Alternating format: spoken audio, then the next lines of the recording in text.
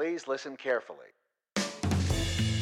Hello, and welcome to Caveat Realtor with Virginia Realtors, where we discuss the real issues that realtors face. I'm Sean Oak. And I'm Laura Farley. Remember, Caveat Realtor is meant to provide general legal information.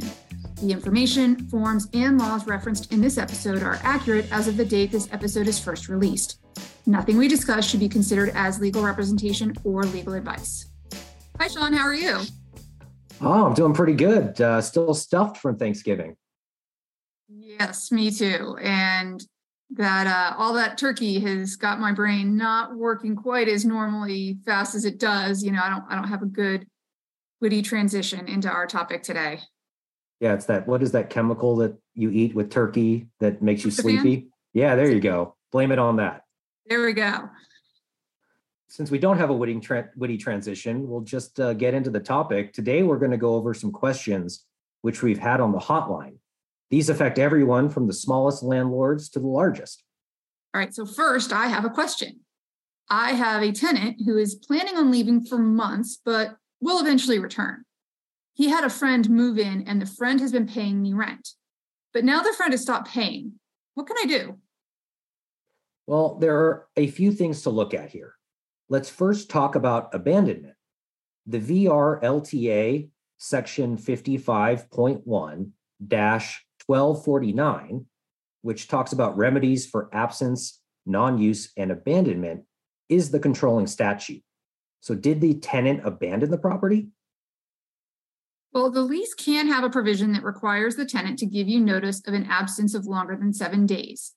In this situation, the tenant did inform you that they were leaving, and they informed you that they will return, and you didn't take any other action. So the tenant probably did not abandon the property. Okay. Now, what about the friend? Has a sublease been created? VRLTA section 55.1-1204, which talks about terms and conditions of rental agreements, payment of rent, copy of rental agreement for tenants, control here. Paragraph G allows you to have a provision where you can approve a sublease or assignment with a caveat. The RLTA gives you 10 days to approve or disapprove the written application for a sublease or assignment. If you fail to do so, it is deemed approved. But in this case, there really was no written application, but you did start accepting rent from the friend. And because you started accepting rent from the friend, it is very likely that you have approved of a sublease. So who owes you the rent then? Since it is probably a sublease, the actual tenant on the lease is still legally obligated for all the rent, regardless of whether the friend is paying or not. Okay, well, what if we go with a law school professor favorite of changing the hypothetical and say that the friend didn't pay the full rent amount? She only paid me half of it. I didn't say anything about it. I just accepted the rent and went on my way. If I file for unlawful detainer, can I add the remaining rent to the damages? So the section 55.1-1250 of the VRLTA, which talks about landlord's acceptance of rent with reservation and tenant's right of redemption, that section controls, and so does the lease. This section requires you to provide written notice that you are accepting the partial rent with reservation. This preserves your right to still file an unlawful detainer for non-payment of rent and claim the rest of the money owed. If you do not provide written notice that you are accepting the rent with reservation, then you will likely not be able to get the rest of the money that you are owed. When a tenant gives you partial rent, if you accept it, you should do so with reservation in writing. Okay, Laura, so I have a question. I have a tenant and they damaged their apartment. I don't have an issue with fixing it and letting them stay. Their lease is over in 90 days. Can I use the security deposit to fix the damages?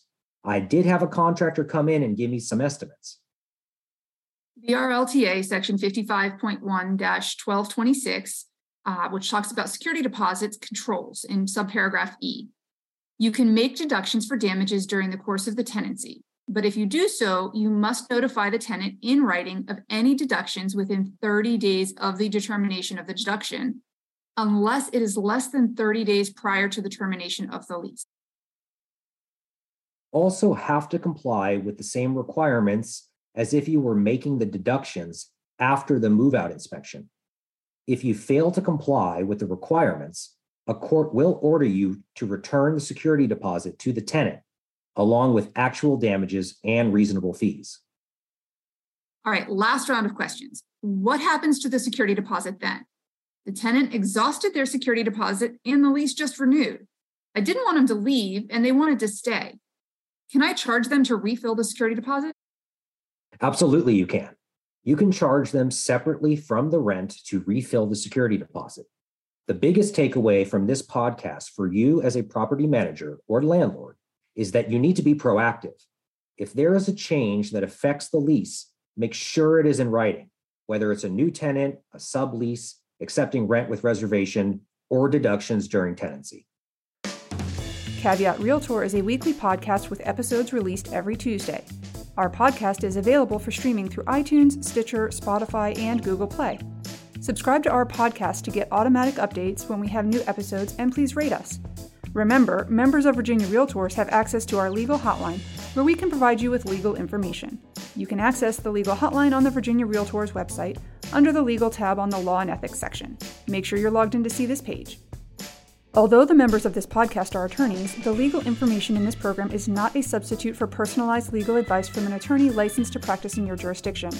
The information provided by Virginia Realtors is general reference work as a public service and does not constitute solicitation or provision of legal advice. We provide this general legal information on an as-is basis. We make no warranties and disclaim liability for damages resulting from its use. Legal advice must be tailored to the specific circumstances of each case, and laws are constantly changing. The information provided in this program should not be used as the substitute for the advice of competent counsel. This has been a production of Virginia Realtors, copyright 2022. This podcast features the song Please Listen Carefully by Jahzzar, available under a Creative Commons Attribution Share Alike license.